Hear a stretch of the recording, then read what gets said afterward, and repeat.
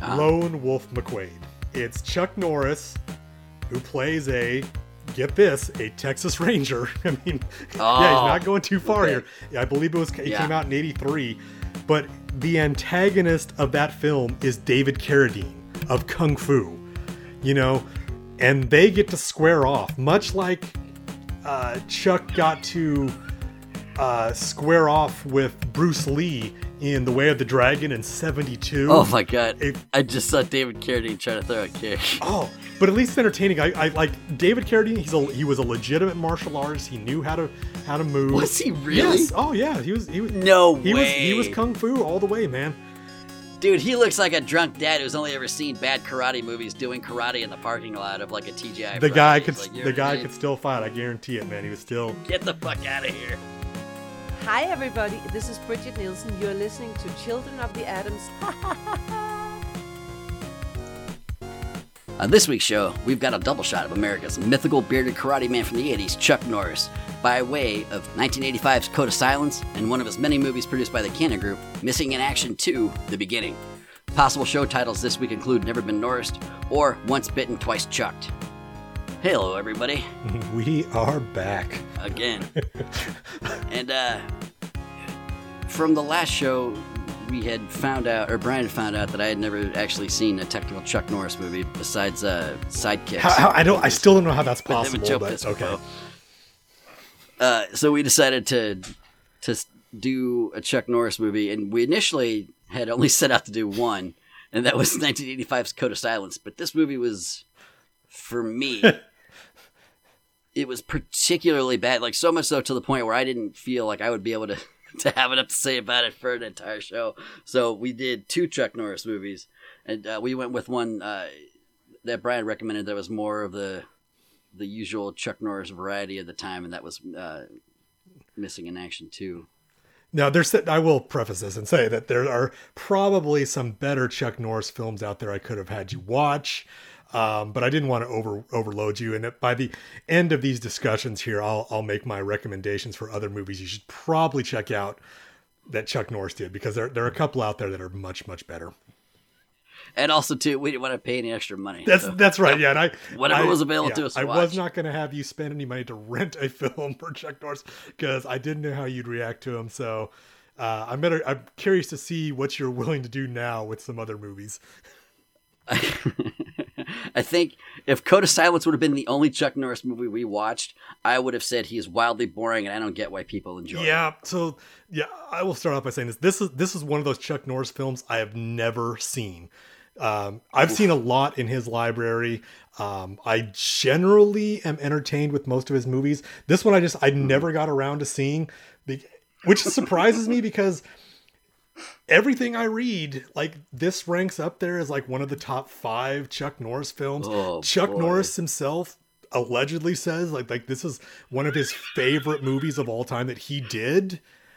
It's kind of crazy. So I'm very curious to know what your real thoughts are, because you've only kind of expressed to me a general feeling that you got after watching this thing. So it's going to be fun to talk about. It was generally bad, like, for me. How this movie, like, what it tried to do differently than other cop movies, if you've ever seen a cop movie from the 80s or the 90s, almost always it's a cop, whose lieutenant is like, you're going to give me a heart attack, you keep up your shenanigans, and I'm going to haul you in front of the commission, and, you know the stereotype. But this one is different in that Chuck Norris is so much of a nerd, the bad cops make fun of him openly because he's such a by-the-book guy. They're like, look at this fucking asshole. He's the Maverick. That's what makes him a Maverick, is he's the only clean cop in Chicago. Well, it's part, I think. Which I thought, I had never seen that premise before, so I was like, this could be interesting, I guess. And then it got wildly just absurd and just so terrible. Well, I'll give this some credit here. This film goes some places that I didn't think it would, and we'll get into it when we get to that point in the film here. So I think you should start us off here with a plot summary of what happens in this thing, because I'll tell you what, the hardest thing I had about this film was I had a hard time figuring out what the hell is going on. So yeah. Okay, so we open up with a sting operation. There, as far as we understand, what's his name? Eddie Cusack is Chuck Norris, and his partner, Dennis Farina, or played by Dennis Farina. They're on a sting of some sort, and are they busting drug dealers who get robbed by other drug dealers? Well, this is one of the first parts I had with, or first problems I had with this thing was, I didn't understand what kind of cops these were. Are they vice cops? Because it seems like as we go through this film, they're doing all sorts of things. Like they're investigating murders and robberies and drugs and all sorts of things. It's like they're just like the jack of all trades for the cops. It's kind of weird. They do it all. Yeah, but so just to answer your question, yes, they are setting up a large drug sting operation. Right. I guess that's how they did it back in the 80s. They didn't have SWAT just break down the doors. You know, they just had plain clothed officers like set up and then bust in and take everybody down. Right. Yeah. Oh yeah, that's what happens. A rival gang busts in and robs the other gang before they can deal the drugs for the sting, and Cusack's informant is one of the people who was killed as part of the drug deal gone sour. Yeah, that's the best I could get from it as well. And then at some point we meet a gangster who wants to retire, and he's somehow tied to the drug deal. That I don't know. Are you talking about Luis Camacho? No, not Luis Camacho. The other guy. Oh my God, what was his name? Luna. Oh, okay, yeah, Tony Luna. No. Yeah. Wasn't he part of the group that robbed the other gang, and then when he went home, like his daughter was giving him shit like, you gotta get out of this crime, and he's like, I'll get out of it when I'm good and ready, kind of thing. Like it was a very Godfather kind of moment. Yeah, so the plot goes like this, where the cops are chasing this lead down to crack down on this large cocaine or heroin deal. I think it was heroin. And Tony Luna, he's another gangster in Chicago, and he's going around against the advice of all his superiors. He goes off and knocks off another rival gang member, Luis Camacho, played by a great character actor, Henry Silva. If you've ever seen any kind of low budget film, or Dick Tracy, for God's sakes, you'll definitely recognize. Yeah, you know it because he always plays just the evil crime lord, whatever it is. Yep. Usually he's like a drug lord, in South America, but great actor. I highly recommend that you watch it if you like trash. But yeah, so Tony Luna is the one who goes out there and knocks off rival gangs, and this begins to start off a war in the streets. And during this whole commotion of this robbery gone bad, the cops go in to kind of break it up. And one of the cops ends up shooting a innocent civilian, sets up one of the side plots of the film.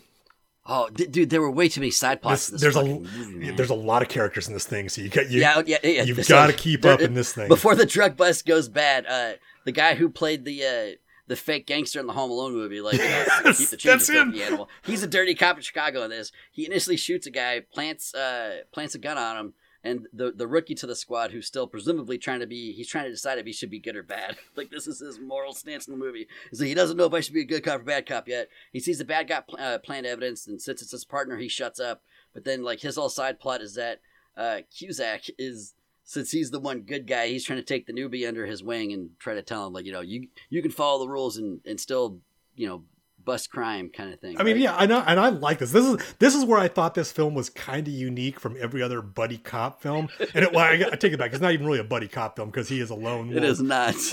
He has no friends in this movie whatsoever. I do like the fact that they are taking on this idea of police corruption in this film, because we know it's a real thing out there. A lot of cops engage in it, and this is Chuck Norris battling it out, and you have this moral dilemma for this rookie who's he's just new to, this whatever squad these guys are on. He doesn't know. The general crime squad. He has to face that real world consequence that all the good cops have to, is well, what do? Do I turn in a fellow police officer, or do I just turn the other cheek and just I pretend I didn't see it and go on because I've got to keep the status quo? Because as it turns out, as we go through this movie, it seems like, or at least I get the impression that all the cops that Chuck Norris works with, they're all dirty in some way. And they're all screw this guy. You don't go against, the blue, you just have to back us no matter what. So it's real world events right now that really tie in. I guess things don't change, right? Angels with filthy souls, man. Angels with filthy souls. And I gotta stop you, like right there, like the first time you heard that guy's voice, did you automatically go to Home Alone? Dude, fucking A, I did too. straight away. I was like, oh I shit, did it's too. him. Yeah. It's like, I'll tell you what, Snakes. Like, AC ain't in charge no more. I was That's like, oh my right. god, it's the guy. I couldn't believe it. I was like, wow, that guy actually did something else. Wow. Yeah, I couldn't tell you any other movie. I have no. I don't know if I've seen him in anything else other than the Home Alones and fucking this. Yeah, and I always knew, like, in Home Alone, like, yes, that was a fake film they made there, but I was like, oh, they just had to get some random person to do this. Nope, it's a real life working actor. Yeah. I mean, as working as you can be when you are working with Chuck Norris. But at least he was, the lead of the B story, but then they started throwing in, like, there was a C story with the one gangster who, like, this was his last job, basically, was knocking off the other drug that's gang. what I didn't understand, if that was Tony Luna's last job or if it was just he was being greedy and trying to just take over territory for his crew. Yeah, and his family's whole push is like, we got enough, we're good, you should get out. And, that's what he's like, you shut your face. Yeah, I mean, I got that dilemma too, that this whole, like, the family is like, oh, you're putting us all in danger, and, this life is totally screwed up for us. They're trying to have a normal life, birthday parties and all that kind of stuff.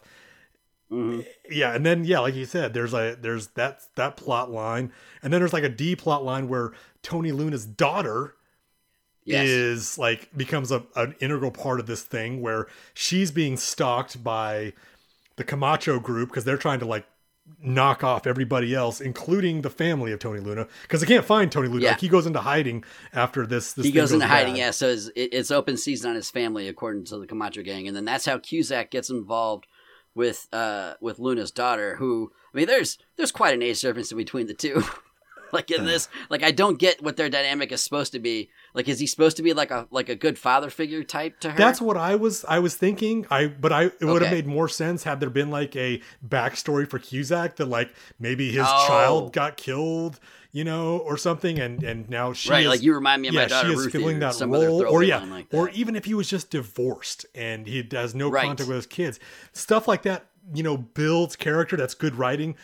Who knows? There could have been something in the original script where that kind of ties in, but because this movie is so loaded with so many plot points, they don't spend time on. Yeah, they just present one and they cut move things right the and fuck go. on. Yeah, and then like you said, just plow through this movie like it's nothing, because you got to get the action scenes in there, and you got to have those dramatic scenes where Chuck is doing his karate exercises, and everybody's like trying to talk with him and, like, get him on their side, and like, nope, I'm not going to sign your petition to get this bad cop back on the force. Yeah, it's crazy, man. Yeah, and you guys can do what you want, but I'm going to walk the line of being a good cop. And, like, that's it the movie is 101 minutes. I'd say for at least 44 of those minutes, that is Chuck Norris's hard stance. Is like, I'm not going to do anything, and blah, blah, blah, and I'm a good cop, and there's other ways to go about it. And all the other cops, they make fun of him, they shit on him, they don't back him up on calls that are dangerous to him, they leave him completely the fuck alone on this. And at some point, Luna's daughter gets kidnapped by Camacho's gang, and instead of Luna's gang going to rescue her, Chuck Norris then decides, as Eddie Cusack, he goes full on Martin Riggs and just freaks the fuck out, and just, like, does he load a garbage truck full of guns and just go chasing after, like, the gangs? Like, what exactly does he do? Because I remember he turned a corner pretty fucking quick. Okay, yes, because I'm going to take us back for a little bit here, because there's a very, very interesting side plot again to this thing where that's a pretty loose. Yeah, Cusack shows up at this random meeting, and they are all like the big brass for the police, Chicago PD, are there, and this company is demonstrating a autonomous robot, a completely armed robot. And I don't know about you. Ed 209, as you put it. I was just going to ask you, did you get taken right to Ed 209 right there? I did. Because I thought it was very interesting, because we didn't mention this. This film was released by Orion Pictures. Now, if you remember, was. what other film was released by Orion Pictures in 1988, just 3 years I want to say after it was this? RoboCop, wasn't it? RoboCop. Once again, I feel like this movie is starting some trends that I would have accused this movie a long time ago of stealing and ripping off, but maybe it's the other way around. Everybody's just kind of taking from this thing because... But you notice the parts they took from it, they made them better. Well, they made them into whole movies. And which a good artist does. Like, I'm not saying that. Yeah. Like there's the rules out there. Nobody has completely original ideas, right? You draw from the world around you and what influenced you. So I would say that Paul Verhoeven probably. God, dare I say, watch this film? I don't know if he would have, but if he did, he might have said, "I can do that much better because I'm not only gonna use Ray Harryhausen type stop motion to make a really cool looking thing, but I'm gonna amp the violence up to 25." So, right. But yes, so as I was saying, they have this autonomous robot, which once again I was watching this and I felt it was very topical because there was just recently a debate in San Francisco of, do we arm drones or robots out there that would be patrolling the streets for law enforcement? Jesus Christ. Yeah. So they're introducing this vehicle. It's like a 4-wheeled vehicle. It's got like 2 50 caliber machine guns on it, like rocket launchers and all this kind of stuff. And to operate it, you have to use the biggest goddamn handheld remote control I've ever seen in my life.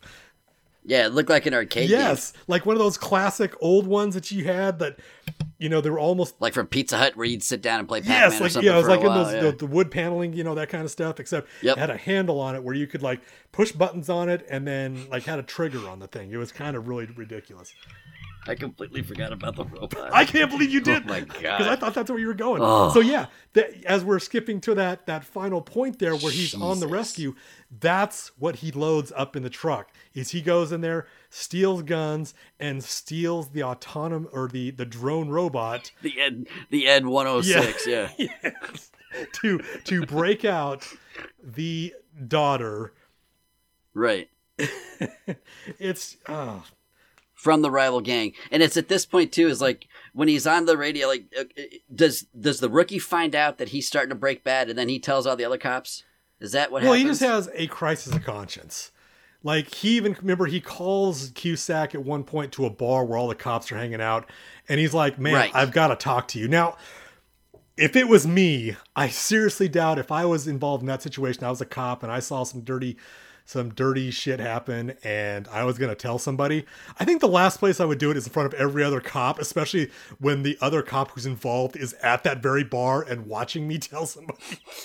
Yeah, like 3 stools down too. Yes, and he obviously knows, like, what are they talking about down there? But yeah, for sure. The rookie has the crisis of conscience and says, "Look, I got to tell you, man, I saw this whole thing happen. I've got to go testify tomorrow. What do I do?" And that's when, Chuck Norris, the good guys, always say, "Well, you tell the truth. That's all you got to do." But this guy's smart enough, because this is what every cop would deal with in the real world is, if I do that, I'm going to end up like you and nobody's going to back me up. I'm going to be caught in the middle of a gunfight and nobody's going to be there to help me and I'm dead. So what am I supposed to do? Right. Okay, so we're back to the final chase now where Cusack has taken the... what was the name of the robot? Did it have a name? It did. It was like the police bot. Okay, Prowler robot. Prowler. I see. Yeah, okay, the Prowler robot. What a dumbass name. So he takes the Prowler robot and he goes to the compound and he's taking out the compound. gangs. It's a warehouse, dude. So. I mean, it's technically a compound, right? Yeah. Like if bad guys hide out there. Yeah. Okay. It's good enough. I mean, it housed like 150 bad guys.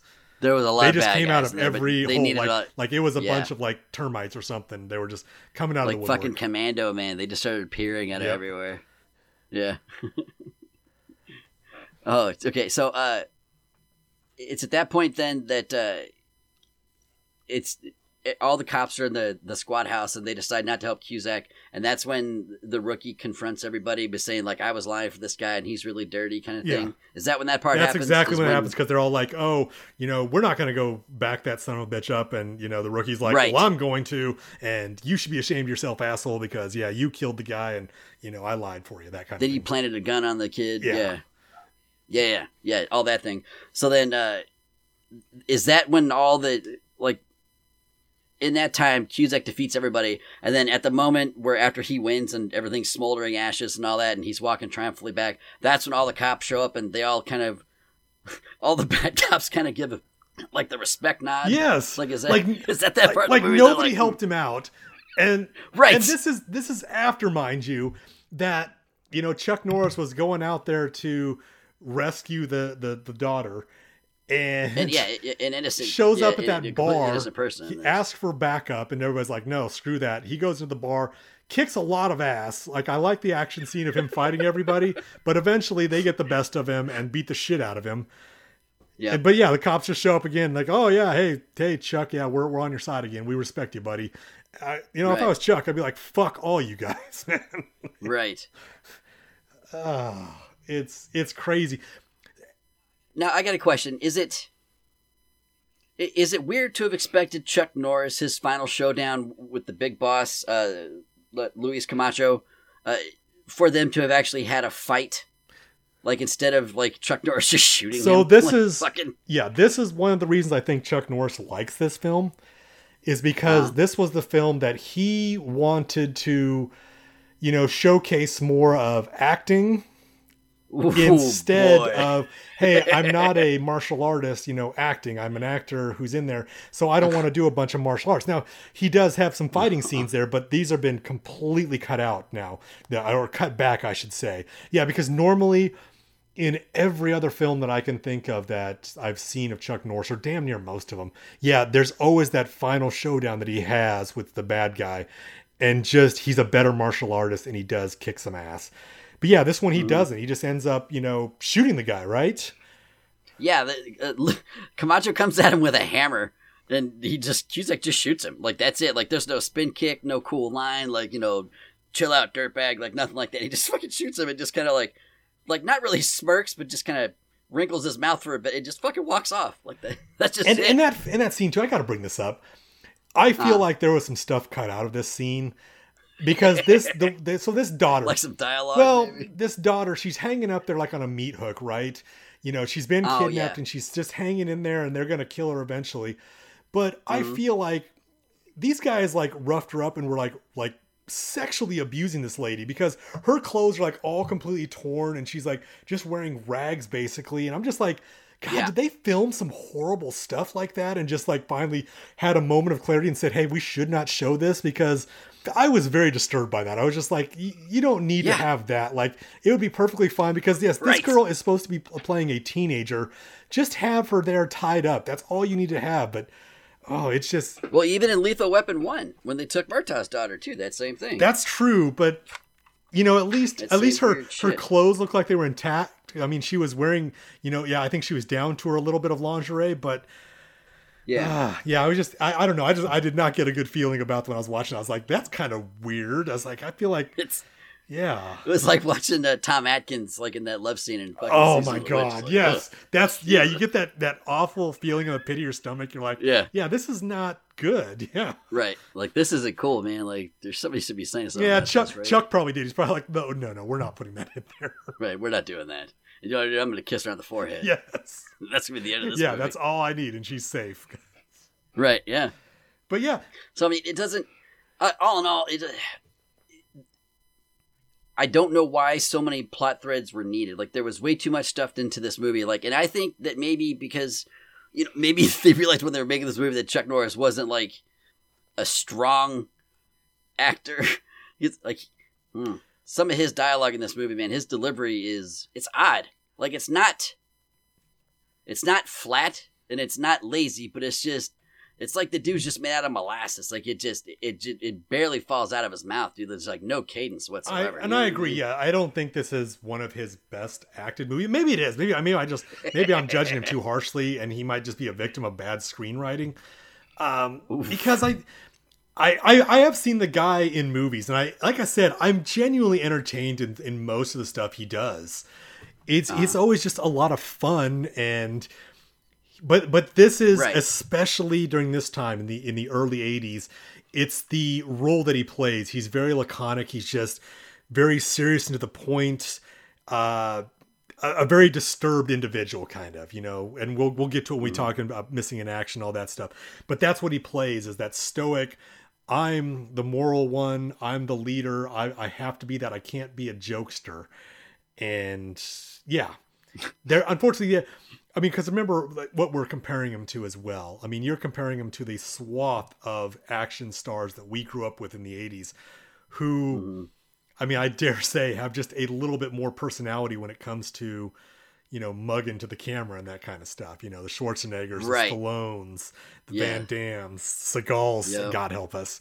The guy could say something dumb like that was like, it was kind of but I think that this is, had. once again, the reason why Chuck Norris likes it. I think that this is what he saw as my opportunity to do something a little bit more serious. You know, I'm gonna have some messages in this thing. I'm gonna take on police corruption while trying to be a competent, you know, cop film. You know, does he succeed at it? I don't think it's a home run by any account, but I think it's fair what they try to do. But they certainly. This thing could have benefited from another rewrite of the screenplay, I think, where you just cut some of those plot lines through and you could explore some more stuff. I mean, if you want to really say something about police corruption, fine, dedicate more time to that. And then you can have the bad guy and on the other plot there. But it's hard to juggle, you know, 5 plot lines, because boy, keeping those balls in the air, man, it's hard to do. And especially in only 100 minutes.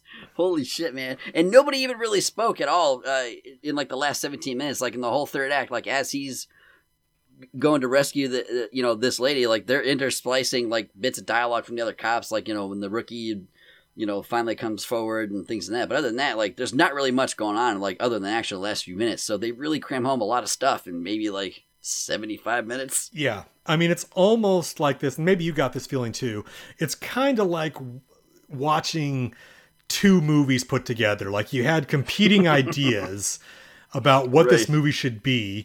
Maybe Orion Pictures had an idea. Maybe Chuck Norris had a different idea. Maybe the director had a different idea.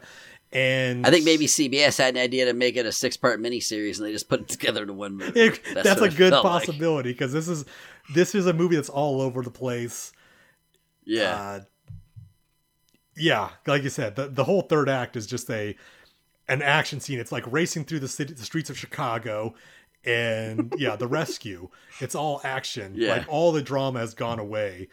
The police corruption storyline doesn't really get resolved at all. We never find out the fate of the bad cop and what happens to them. Nope. You know, you don't really understand what happened to the daughter. Like, she just goes on because her father was killed.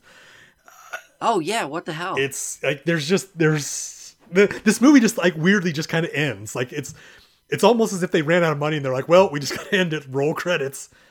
Yeah, done. See you later. It's kind of crazy. So, all in all, like, is this one you would ever watch again? Honestly, no. I don't think I would go back to right. this one. I don't think I hated it as much as you did. Like, I was more into it because I know Chuck Norris. I know his films, or most of them. Mm-hmm. So I really was kind of interested where this was going, because it's not like any of his other movies. Well, that's a good thing, I guess. Yeah, and that's why. Well, as I said, we'll talk about it. Is where he's gone from there, and where he's gone before here. You know, this is. I feel like this was his one chance to really do something, and he was doing it with a great movie house. Like, if you know anything about Orion Pictures, I mean, they put out amazing films when they were active. They're just great. I mean, Oscar winner, Silence of the Lambs, Dances with Wolves. You know. God, RoboCop, any other movie you could, like, if there's a movie you out there that you liked out there that was made in the 80s and early 90s, I'll bet you it's a good chance it was made by Orion. So Platoon, Arthur, I mean, just dude. They had everything. They were just, this is a little side. I'm kind of getting off subject here, but you know, Orion is just a great story and a sad story of Hollywood, where they were known as the the studio that really wanted to cater to their artists and give them a lot of control. Oh shit, the Terminator too. Yeah. God damn. They really wanted to give their artists a lot of control. A lot of the money flowed to the artists and stuff like that. So it was a great thing for Hollywood. Unfortunately, that business model just kind of ate them up. Because, I mean, not many movie houses or production houses go under when they have that many Academy Awards under their belt. But unfortunately, they did. Dude. Yeah, it wasn't long after they declared, like after Silence of the Lambs and Dances with Wolves, a few years after that they all went under. So, boy, I gotta say, most of my favorite movies from childhood are represented on this list from Orion Pictures. I'm telling you, that's absurd. Every time I see that logo on any classic film that I haven't seen, and I see that Orion logo, I'm like, I'm ready to go because I know I'm gonna get something good. And like I said, this may not have been the best thing that I've seen in Orion's wheelhouse, but it wasn't terrible. I didn't think it. Like I kind of thought you might enjoy it because it, like when you first started, just when you turn this thing on, you almost get, you know, that running scared feel and it's probably just because I see the Chicago skyline. Oh, I know you wouldn't like that though. I was telling you, like, I was getting that feel right away because I was like, oh, it's winter, it's Chicago. Yeah, maybe it's the same kind of thing. That. And it's not the buddy cop, you know, film that movie is, but it's still good. Right. Yeah. Running Scared only came out a year later, and you know, just it's way better. Well, yeah, that's a strong statement, but okay. Okay, it's not. Code of Silence isn't the worst movie we've ever watched, but it is the worst one I think I've seen this year so far. Okay, well, it's early in the year, so that's what I mean. It's still early. Like, there's plenty of time for someone to take its place, but right now, this one's the current winner. So we moved over to one that you said was more of his usual variety, and that was Missing in Action 2, The Beginning. Now, quick side note about the Missing in Action series is that these came out before Rambo Part 2. And in that, like, you'll see a lot of similarities between the two. Like, Missing in Action 2, The Beginning, and Missing in Action 1 were filmed back to back, and what the intention of being is that the second one, as we note, was supposed to be released first. Mm-hmm. But the director thought that the second one they made would be a better lead off, so they went with Missing in Action 1 first, and then Missing in Action 2 became the sequel. But they actually filmed them both together. I don't know. Have you seen the first Missing in Action? No, Missing in Action 2 was my first. Okay. Was my second Chuck Norris. And I'll say this: the only reason we picked Missing in Action 2 because, like I said, I didn't want you to spend any money on anything, so I happened to see it was on there for free, so I said, let's do that one because I've seen that movie multiple times, and it's kind of give you a better feel for what at least Canon did with Chuck Norris. Because the original Missing in Action it's much the same movie. As you stated, it takes place like 4 years after this one, I think. And it's basically the same thing. Chuck Norris goes back into the jungle to rescue other POWs. And, you know, if that sounds familiar, yes, Rambo did that in a big budget movie called Rambo First Blood Part 2 in 1985. But this movie that beat him to the punch. Yeah, it did. However, I will say it's not the earliest. I guess like it's not the earliest movie. Like it didn't start the genre of, you know, a POW rescue. Like there's a lot of other movies that kind of predated this, but this might have been the first one where it wasn't like an ensemble. Yeah, and and it makes sense. Like, you know, we tend to forget that in 1985, you know, you're really only 9 years after the Vietnam War officially ends. I think the last troops left Vietnam in 1973. So, you know, you're not that far off from Vietnam. It's still fresh in the minds of most people who would be going to the movies during that time. Like it's something that they at least grew up with, or at least most of us, because, you know, people our age, we were born pretty much just like right after that. And so it's not really, but it still influenced our lives because we still grew up in the world of the Cold War and, you know, all the evil communists and all that kind of thing. So this would have been very topical in the early 80s, which it was, because hence the multiple movies that were made about it.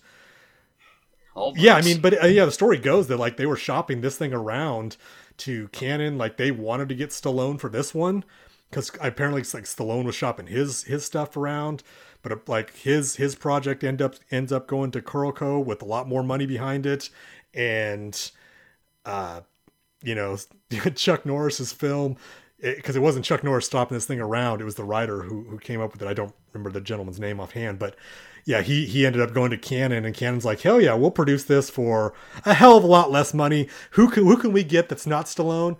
Oh, well, we got Chuck Norris, so that's what they went with. For comparison, the budget of Missing in Action 1 was is listed about between 1.5 and 3 million. The budget for Rambo First Blood Part 2 was 25. Yeah, I mean, you can see it, and so if you've seen them, I think we both seen both of those films. You see the difference. Oh yeah. I will preface this now because I don't know. I don't want to spoil my thoughts on Rambo because I think eventually we're going to get to those, but it's probably the better film compared to this. I'd say that's fair. Like, okay, I will say Missing in Action 2, I thought for me was so much more fun than Code of Silence. Like, I'm so upset that we just wasted fucking like 2 hours of our time watching Code of Silence. We should have just watched Missing in Action 2 and just I agree with that. I will say it because I think, yes, you got to taste finally what a real Chuck Norris film is. It's because it follows those same plot points, right? You know. Yeah, it worked because he didn't talk very much and he kicked a lot of ass in the movie. Yeah, those are both the things you need for a successful Chuck Norris movie: are very little dialogue and a whole lot of kicking. And unlike many of his other films, like he doesn't say shit in this one. Like he says maybe like 100 words in the whole movie. Like I was going back to this thing, I was so amazed. Like, man, like Braddock, you know, your name's on this thing, and you know you don't say shit. Like everybody else is talking around you telling the story, and you're just like real laconic at this point, just like just gotta say a few words, gotta be stoic, and that's it. Yep. I mean, God, he loves to say Geneva Conventions like nothing else, but oh my God, how many times did they say the words Geneva Convention in that fucking movie? I don't know. If I watch it again, I'm gonna turn it into a drinking game though. I wouldn't do it. You'll be in like 12 minutes in, man, you'll just be hammered. Yeah, but it'll be a lot more fun to watch it.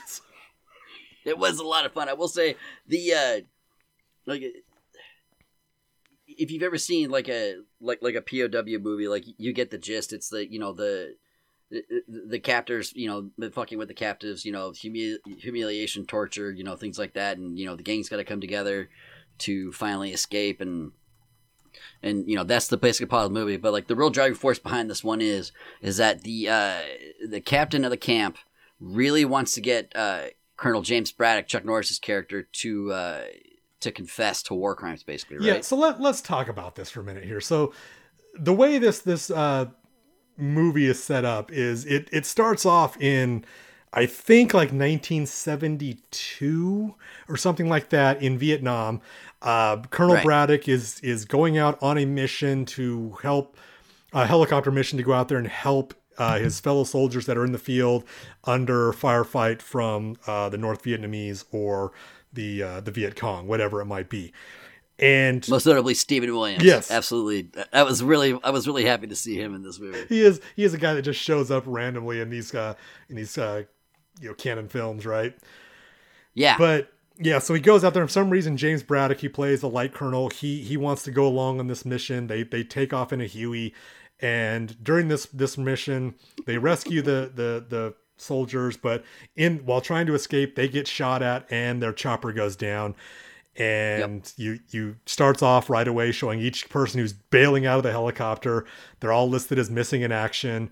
And then we eventually pick up with them like 10 years later in this POW camp in captivity, still kept alive for some reason. Right. Look very healthy too. Well, it's because they're very healthy. Yeah, it's because what they're doing is they're having them be they're opium farmers, basically, right? I could not get that. I didn't get that. So there's a whole side plot to this thing where, yeah, the person who runs the camp, Colonel Yin. Played by another good character actor from the 70s. I don't know if you know much of his work, Soon Tek Ho. I really remember him from The Man with the Golden Gun, like he was in a James Bond film. But he would always randomly just show up in stuff in the early 80s and the 70s. He's a good actor. But yeah, like for some reason he's kept all these guys alive, and all I can tell that these guys are doing is just working in a garden, at this camp, because I thought it was like an opium garden. I never even thought like about that. I assumed that because of the other guys showing up for the deals. So yeah, right? yeah, we'll talk about that. So there's a guy who is partnered up with Colonel Yin,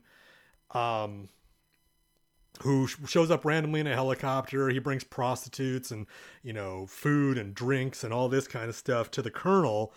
And it seems like every time he shows up, he's like, "Oh, you still have the POWs. Why are you keeping them alive?" It's been 10 years and, this could really screw up our operation. It's not until halfway through the movie that you learn of there's like this drug thing going on, which I guess that's kind of topical for them too, because as we now know today, the CIA was famous for owning like Air America, and they were running heroin, and it's a lot of crazy. It happens to be like that part of that storyline to Lethal Weapon.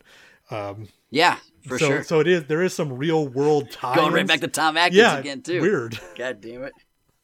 But yeah. Oh yeah, that's what happens. Is that Colonel Yin's partner is concerned because at this point too, there are groups going into Vietnam. They're looking for POWs. So like that's his concern, is that someone looking for POWs is going to find them and be like, "Hey, what's this drug operation?" And that's going to blow the whole thing. Yeah, and that was also topical during the 80s there, because there was an idea of, is there still missing in action people? Are there still POWs in Vietnam? And if there is, we need to negotiate them. So there was all these fact-finding missions that were being undertaken by, I don't know if it was the UN or if it was just the United States by itself. But yeah, they were actually going to Vietnam to discover the truth of that. And I don't know what they actually found, if they actually found still remaining POWs like that. But it was topical during the time. Yeah. Okay, so... and that's the point of the movie, is like basically like this colonel's refusing to, he's refusing to let the POWs go, and he really wants to break Braddock. And at some point, Francois was the drug runner's name. That was it. Yeah. Has to be a Frenchman, right? It does. Yeah, he was very French. Now, what happened is that Stephen Williams, like their captain, like he basically he did whatever Colonel Yin said right from jump, so he gets to be like his he signed a confession as I've committed all the crimes against the people of Vietnam, blah blah blah. Right, and part of the torture is the one soldier gets randomly blown up in a very super gory scene, and it was at this point in the movie that I kind of felt like it was almost like a spoof of like a Rambo movie. I was like, well, that seems over the top, but it's just like, no, that's just the way the movie goes. No pun intended. Like the action scenes, no pun intended at all. Yeah, the action scenes in this movie, they are wildly entertaining because there's a lot of explosions and shit in here, and there's a lot of really weird scenes in this movie as well. And the whole point of Colonel Yin's whole mission is like the only person he gives a fuck about at all, basically, is Chuck Norris' character Braddock. Like he really wants to break Braddock. Like he really wants to get him down. And one of the tortures they do that made me like I chuckled and like I gasped and then like I rolled my eyes like all at the same point. I don't know how to encapsulate all the emotions I felt during this scene, and I wonder if you felt the same. Was that at one point he puts Chuck Norris's character, Colonel Braddock, upside down and puts a rat into a bag and ties the bag around its head. And after a couple of seconds of Chuck Norris flailing, and he's all baby oiled and shirtless and all that, like you get the scene. You see a big splatter of blood and then just no movement. And you figure right, like, oh shit, like the rat just totally ate Chuck Norris. Like this is pretty weird. They killed off this guy. Says we got 45 minutes left of this movie. I wonder what they're gonna do. So as they take the bag off, is surprise, fucking he totally Ozzy Osbourne the rat, and Braddock, like he defeated the rat by biting it to death. Yeah, he's got like half of it in his mouth. It's crazy. In his mouth, and it was a big fucking. It was a gigantic fucking prop rat. It looked like a possum just hanging out of this guy's face. It's nuts, man. It was so large. Yeah, there's like they go into the whole torture thing, like that's a part of it, and they'll have mock executions, and try to freak people out.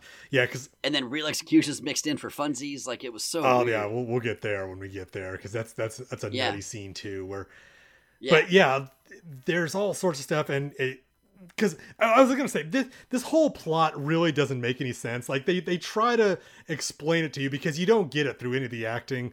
But one of the characters in this thing basically has to tell you that Colonel Yin, who runs the camp, has gone mad, and all he can focus on is he's got to get Braddock to confess. Because it makes no sense that this guy would still operate a POW camp out in the middle of nowhere when he's trying to run a drug empire. This guy would be living in a mansion somewhere. He's not going to be living in some goddamn bamboo hut, commanding a small army of people and just waiting to somehow get a colonel, a light colonel of everybody, to confess. Because at the end of the day, what is he going to do with that? Nothing. It doesn't get him anything. He's already a criminal, so what is the end game there? They don't get into that. It's just kind of ridiculous, but they had to have something to kind of move the plot along. Because it's like every 10 minutes in this movie, it seems like Colonel Braddock is being brought to Colonel Yen's chambers to, some other form of psychological torture. It's like, hey, I've just been informed that your wife is remarrying. And then, how does that make you feel? I was like, I don't know. Shows up again, and then it's like, here, I got a letter from your wife, and I'm not going to let you read it because one of the people escaped. So I'm going to burn this. Right.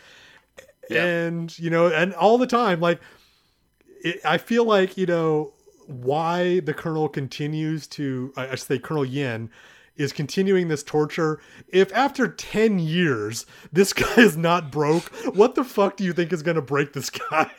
I mean, he does everything to him. Like you said, and at one point too, he has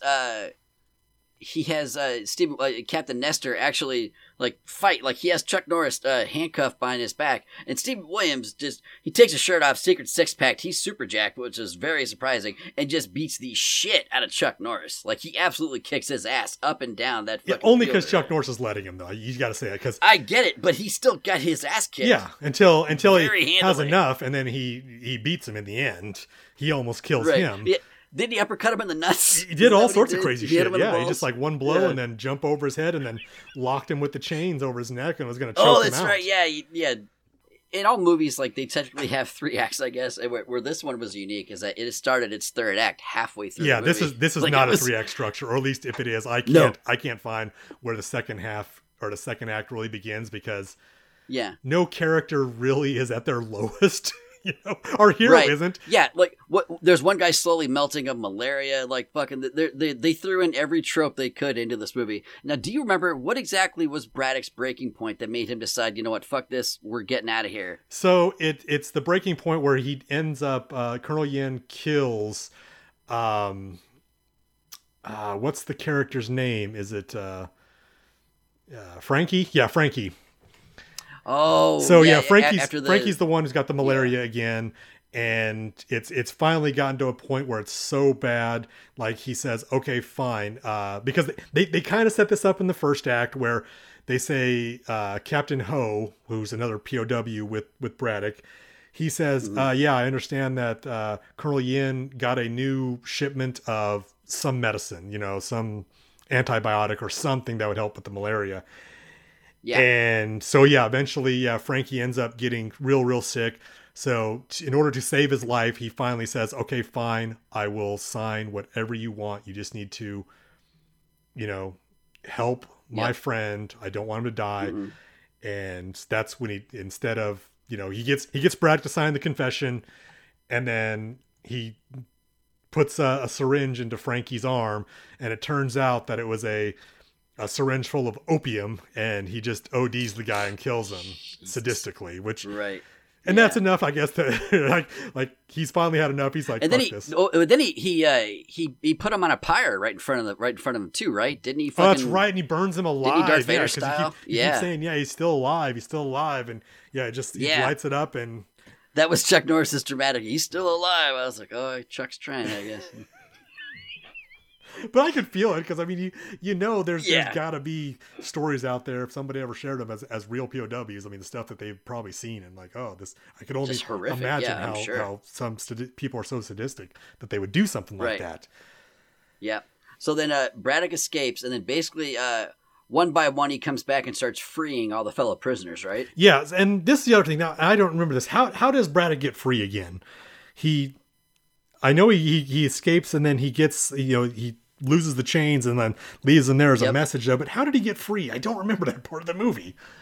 There was a commotion, and he basically just snuck around like video game style. He just fucking kept crawling. And that's where he was pulling the gun, the arms out, right? Like all the guns and putting them in at the jungle. Yeah, that's right. Okay, yeah. So yeah, he gets away, and that's, he broke into their arms depot and basically, was stocking up, right? I guess his other breaking point too was the fact that the Australian reporter shows up, and he gets caught taking pictures, and he tries to bluff his way out of that thing, saying he's part of a rescue mission, but it turns out he's not, and they end up killing the guy because they find out about him because Francois knows this guy and all this stuff. They kind of set that up in the first part too. Yeah, that was really weird too. Like that, I didn't really think that was needed at all. Yeah, it's just a lot of random stuff. I mean, they really love to focus in on the torture of this movie, though. Like, there's all sorts of things they do. A lot. Yeah, like one of the weirdest things I feel bad about was like when they pull Captain Ho up, and like the two hookers are there, and they like strip him naked. And then they just leave him there. Oh, and like, yeah, you feel so bad for that guy because he's an older guy too, and like he's just like, yep. They got these like young ladies there, just like humiliating him. It's you can kind of imagine that. So that on some level that works, as the torture, but that was a lot of the movie. Yeah, it's almost like the first half of that movie, and then the second half is like him getting revenge. It's very I spit on your grave, except a little more clean. Yeah. Because that's all that movie is too. Is half the movie of the lady getting abused and raped, and then the second half is just her revenge, and that's it. Mm-hmm. So yeah. So then this one, like after Braddock escapes and he comes back, he starts rescuing people one by one. What he does is, like he and whoever was able-bodied at the time, they help them take over the whole camp and they kill everybody. And like the very last part of the movie, you don't really see what happens to Colonel Yin. You just kind of assume he's killed in the explosion, right? Because like his hut, like there was like, was there a leg laying there? Yeah, they threw like, a bunch of grenades in there and it exploded. And yeah, and there was a leg there with a particular boot. Right, and that they identified as Colonel Yin's boot. So then they all kind of like, okay, I know he's dead, and they get in the helicopter and they take off. And you're thinking like it's weird them still establishing this hut, but as they go inside, like a panel moves from the floor, and it's Colonel Yin. Like, surprise, he had a fake set of legs just in case a situation like this came up. Yeah, I didn't understand where that leg came from. I don't know either. I didn't question it. I was like, they just have legs. It's fine. But yeah, at the same time, all the other prisoners are getting onto Francois' helicopter because we didn't even talk about it. Colonel Yin ends up killing Francois because he's just like, nope, it's more important that I get Braddock's confession than running your drug empire. Yep. So I need your helicopter. Screw that. Yeah, he kills Francois. Yeah. So all the other prisoners are jumping on the helicopter to get away, and we assume that Colonel Braddock is going to jump on the helicopter as well. And Colonel Yin's like peeking around. It's like, okay, everybody's left. I'm free, and nope.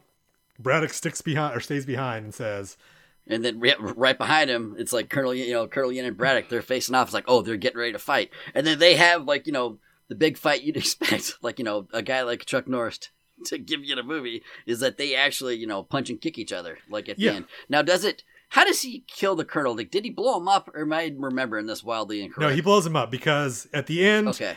Yeah, they go back and forth, they exchange some punches, because throughout the movie, it's set up that Colonel Yin is a martial artist too. He's always beating the prisoners or beating his own troops, with quick martial arts moves. So, yeah, of course, at the end, he's like, oh yeah, like they're both like holding a weapon at each other, and they're like, Colonel puts his gun down, and Chuck Norris. Chuck Norris puts his gun down. They're like, yeah, like he baits him into saying like, you want to know who the better man is. So they're going to go at it, right? It's very Gary Busey and fucking very much so. Yeah, obviously Shane Black definitely saw this movie and said, I'm going to take this. So they go at it, and he finally gets like some good punches in him. I think he gives that move where he kind of reaches up, like Chuck Norris reaches up under Colonel Yin's like rib cage and grabs him there and just, like socks him and like punches him against the wall. Because I kind of thought like, okay, maybe he's dead, but They do cut away to Colonel Yin as Chuck Norris is walking away, and Colonel Yin's like, he's like still sitting there like breathing and just barely awake. And then Chuck Norris is walking down. He happens to have a remote in his hand and clicks that remote, and the whole hut blows up. So it is strongly implied that Colonel Yin is finally blown up. And that was probably how long was the escape? It was like a half an hour, right? Of like the whole like escape, and then reclaiming the camp and rescuing his buddies. Yeah, so technically that was the third act of the movie. So, And we're talking about a 90 and minute it was good too, because if you thought Chuck Norris didn't speak during the dialogue heavy parts, he barely said a whisper during the actual action scenes. So the guy did not speak whatsoever in this movie. No, he's very, very stoic in this one. He plays the Super commanding stoic. officer. He's like, no, we don't have to confess. This is violation of the Geneva Conventions, POWs, blah, blah, blah. He's just kind of quoting that stuff. And Colonel Yen, I don't give a damn about you. And, just that random stuff. It's, yeah. On a $2 million budget, this one made almost $11 million. Which, I mean, in that's 1985. that fit right into the Cannon work group, right? I mean, it was just For you sure. spend a little bit of money to get a lot more out of it. I mean, that's a hell of a return you get on something like this. I would say so. Yeah, I mean, it's not Rambo, Rambo Part 2 return, because that one made like $300 million or something ridiculous. Yeah, I mean, it set the standard for the '80s action film by far. But yeah, I mean, and Missing in Action, it was a first success. I mean, I believe that this movie probably made a lot of its money based on the goodwill of the first movie that came out too. Yeah, because that one did pretty well, I thought. Yeah, that one made on its paltry budget of $1.5 million or $3 million, it made 22, so it made 7 times its budget. And Missing in Action 2 just Yeah, this is the one that was like, I kind of like Chuck Norris and I like action films, so maybe I'll just go see this. Right. And then just a couple months later, you could go see Rambo First Blood Part 2. Yeah, and you'll be like, oh my God, this is so much better. But yeah, because they only released a couple of months apart. Yeah. Missing in Action 2 and Rambo First Like Blood. I said, and this is such 2. a common story in Hollywood where you see competing type films that always come out, And if you remember in the 90s, man, you had like the Asteroid movies that came out, Deep Impact and Armageddon. During the 70s, like it was big for those disaster films. You saw all sorts of stuff coming Earthquake, out. Yeah, Towering Inferno. Airport, Poseidon Adventure, all those things. I mean, it was just, they everybody was competing to have those types of films. So this is no different. It was people coming out there and, we want to get on the martial arts action flick, Vietnam, all that kind of stuff. So you had American Ninjas come out and, all that kind of stuff. I mean, just bunch of random films. It's crazy. Yeah. I think in a couple of years' time, if I saw this one and I was bored enough, like, I'll watch this one again. Like it was dumb enough to where I could watch it again and smile at some of the dumber parts. You know what I mean? Yeah. Now, so you would say though you liked this one better, right? I mean, this was entertaining, that's fair right? to say. Yeah. Okay. Yeah, I didn't feel like I wasted my time watching this. Like, I knew it. I was hoping rather it had to be better than Code of Silence, and I was very pleasantly surprised. Within like the first few minutes, it was just like, well, this is kind of weird, and then it started getting super over the top, and I was like, okay, now I'm kind of having fun with it. So there were some entertaining things to see in the movie. Yeah, this is the starkness of those movies. So, like I said, one is an Orion picture. It's one that Chuck Norris is trying to take himself more seriously. This is the Cannon Group, Chuck Norris film. This is the formula that you are going to get if you watch any of his other films that were produced by Cannon. There's some other films out there too, and I'm going to bring them up here in a little bit, that I would recommend that you watch too, that I don't believe were produced by Cannon, but still equally as good. That are Chuck Norris movies? Yes.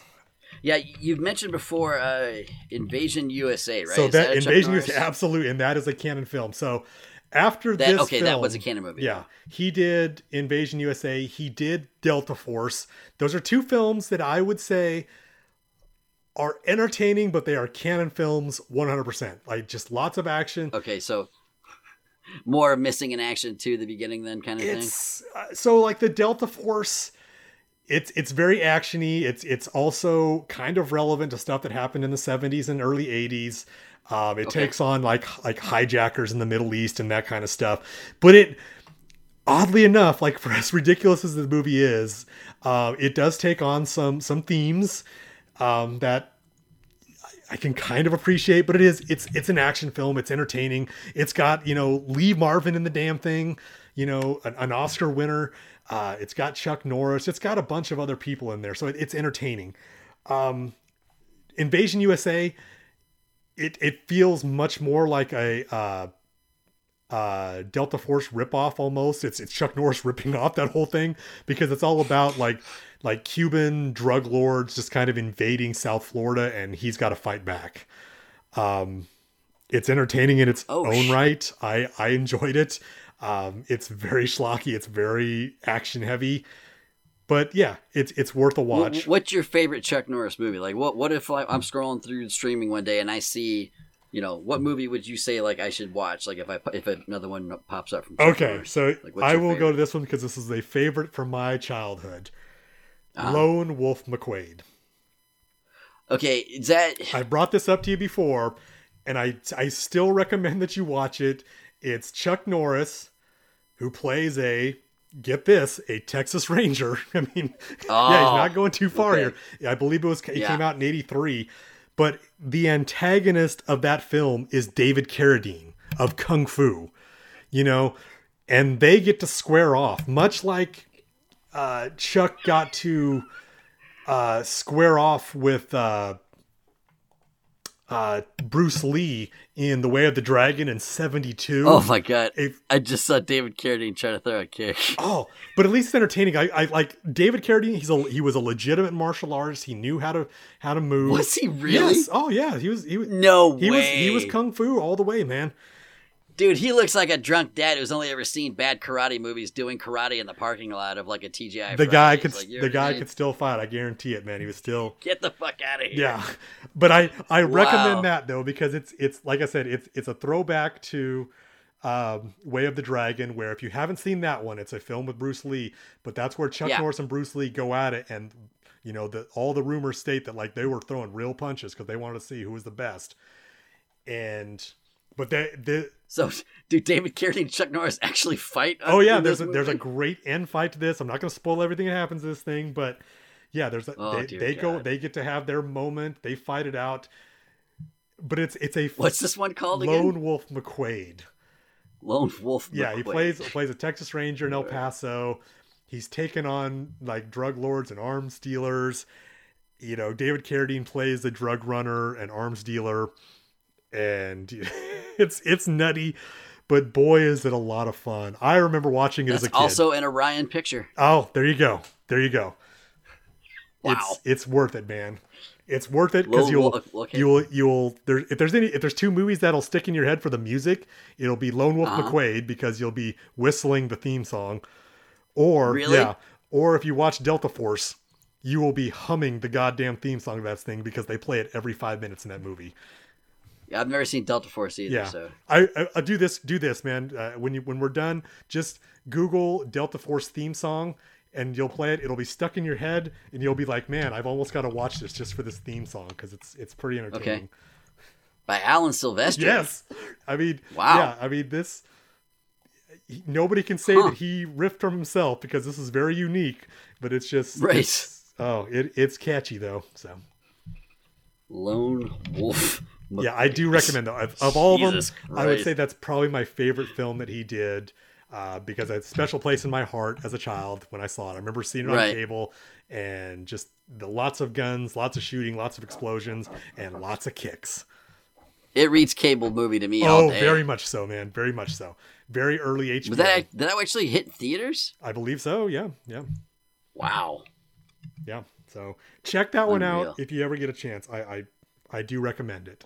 In fact, well, they're on the list. Like now that I've watched, 2 Chuck Norris movies, like I'm sure I'll be recommended every single fucking one as soon as they pop up on streaming. Yeah, Delta Force in that one, and Invasion USA. Those are the other 2 that I would recommend, and those are you'll know because they do feel like canon films, but you'll probably just enjoy them because of the cheesy, explosion action factor that they bring. All right. And then you don't ever have to go back to sidekicks. No, I don't think I ever will. Like I think I would definitely watch Missing in Action 2 again, like if I was bored enough. But I don't think there's any way Code of Silence would ever happen. No, but if you do want it, you could go back and watch Missing in Action 1. It's almost good. The same movie, get the point. Except it's just a little better. And it's close. It's not great, but yeah, no, it doesn't answer any questions or anything you'd have about it. It's just it's basically the same movie over and over. Oh no, I had no questions. Yeah. So is the third one, by the way, which is called Braddock Missing in Action Part 3. Oh, does he go missing in action? I don't remember how the third one goes. It's been so long since I've seen that one. Well, I mean, in kind of keeping with the action movie franchises might have done one too many movies. Do we want to start with, with Stallone's magnum opus that is Rambo, or do we want to take a quick diversion off to something maybe that could be a bit of fun that we've mentioned in passing we haven't actually done a review of yet? I am happy to discuss anything that anybody wants to hear. Depends on how torturous though the idea is going to be. Because I think this one will be good. Because I remember really, really liking this movie, and I haven't seen it in decades. So I'm really wondering how it holds up my mind. Iron Eagle. Oh my god! Okay, yeah, We've never actually watched that one, so it's on like right now. But you have seen it though, right? Oh yeah, okay. Yeah, but I mean not in a long time. Okay, yes, like forever. Okay, that's definitely on the list then, because I have so much to talk about in that movie. So much. Yeah, I'm gonna be watching that fucking tonight. You trust and believe. Wow, yeah. That is happening. Oh, that's a blast. Yeah, because I remember we wanted to fit that in last 4th of July, and we just didn't get to it. We couldn't fit that into the schedule. Just couldn't fit it in. Yeah, but it's back up on streaming now. All right, so. Yeah. Lou Gossett Jr. in all his glory. If you're feeling perky, man. I don't know if you've seen the second one. You could always put that one in there too. I have. It just gets more ridiculous. No. I'm not going to pay extra for that one. Like if it happens to pop up, is like we think you'd like this one, then maybe I'll watch it. Otherwise, no, I'm sticking with Iron Eagle 1 all the way. Yeah, I don't think you really have to go past the first one because it's not like it's a work of art or anything, but it's just that one does. Yeah, because wasn't Doug's dad was a POW of some He sort, was. right? It sticks in the theme, man. Yeah, he was a capture. Yeah, he was shot down over enemy territory. That's right. Yeah. That's right. Oh, and wasn't what? Okay, wasn't Doug's dad? Was he in an Uncommon Valor type of movie where he was part of a squad who went? He wasn't in Uncommon Valor. He was in that very. He was in that movie, really? Yeah, he was one of Gene Hackman's Suicide Squad. Like this one came out in 1983, so it was well before. Missing in Action. All this is Reb Brown, Randall Tex Cobb, Gene Hackman, a very, very young Patrick Swayze. I mean, this is definitely one. And Tim Thomerson. Yeah, you really will want to talk about when we get to that movie eventually. Uncommon Valor. Oh, for sure. Like that one is. I'm very excited to see that one alone because there's so many just wildly combustible elements just mixed into that cast that I'm just looking forward to seeing interact. But yeah, I think. I'm definitely excited to do Rambo, but if you don't mind, we could divert to Iron Eagle 1 real quick, and then we could, start jumping into Rambo. I'll do that, yeah, because I do believe the listeners want to hear that. I do believe that. And I want to talk about it. Just for the soundtrack alone. I want to talk like, about it because I don't want to spoil anything. There's so much to talk about in that film. Oh, boy. I haven't seen it in quite a long time. Oh, it's going to be great. I've probably seen it within the last 3 years, so... Oh, yeah, really? I can't even remember the guy's name now. Fucking who played Doug. I'm just completely blanking. Oh, Jason Gedrick. Jason Gedrick. Is that it? Yeah, Jason Gedrick and Louis Gossett Jr. So, did he return for the second one, or was it only Lou Gossett Jr.? Jason Gedrick does. Not spoiling any. I mean, I guess spoiler alert. So, oh wait, yeah, he dies right? Yes in the first 5 minutes of the next one. So. That's right. So. I hope you undertook or listened to my spoiler alert if you ever had any desire to watch Iron Eagle 2. Yeah, sorry about that. Yeah, spoiler alert. Like, if memory serves, he was shot down by, like, a member of a squad who was then, like, all his friends got together to revenge against the people who shot him down. Yeah, right? it's the typical buddy up, the enemy of my enemy is my friend, that kind of thing. Oh, wow, man. Interesting films, yeah. I think we could just stick to Iron Eagle. I'm perfectly fine with that. Well, perfect. Let's go with that one before we dip over into Rambo. That works for me. Yeah, that'll be a very interesting conversation. And if listeners, if you have any comments or anything like that or any other suggestions, always feel free to contact us because we're always going to take requests as well. Yeah, if you see anything you'd like us to watch, let us know. Like if Lone Wolf of Quaid pops up anywhere. Underneath our radar and we miss it, please let us know. It's on one of those free streaming services, but you just have to watch commercials with it. I can't do it with commercials, man. If it makes the runtime longer, I just can't do it. It will, and Lone Wolf McQuaid is like, I think it runs like 2 hours. It's get out of here. Does it really? At least it feels like it. Wow. But it's entertaining, so... I mean, with Chuck Norris and David Carradine, it better be entertaining because that's damn. Well, there's all sorts of good characters in that movie. So are there? I mean, I'm telling you, man, it's really entertaining. There's a little person in there that plays a great role. It's great. If I see it pop up, I'm definitely going to jump on it. But for now, we have got a ton of shit to watch. Everybody, we'll talk to you guys soon. Peace. Delicious.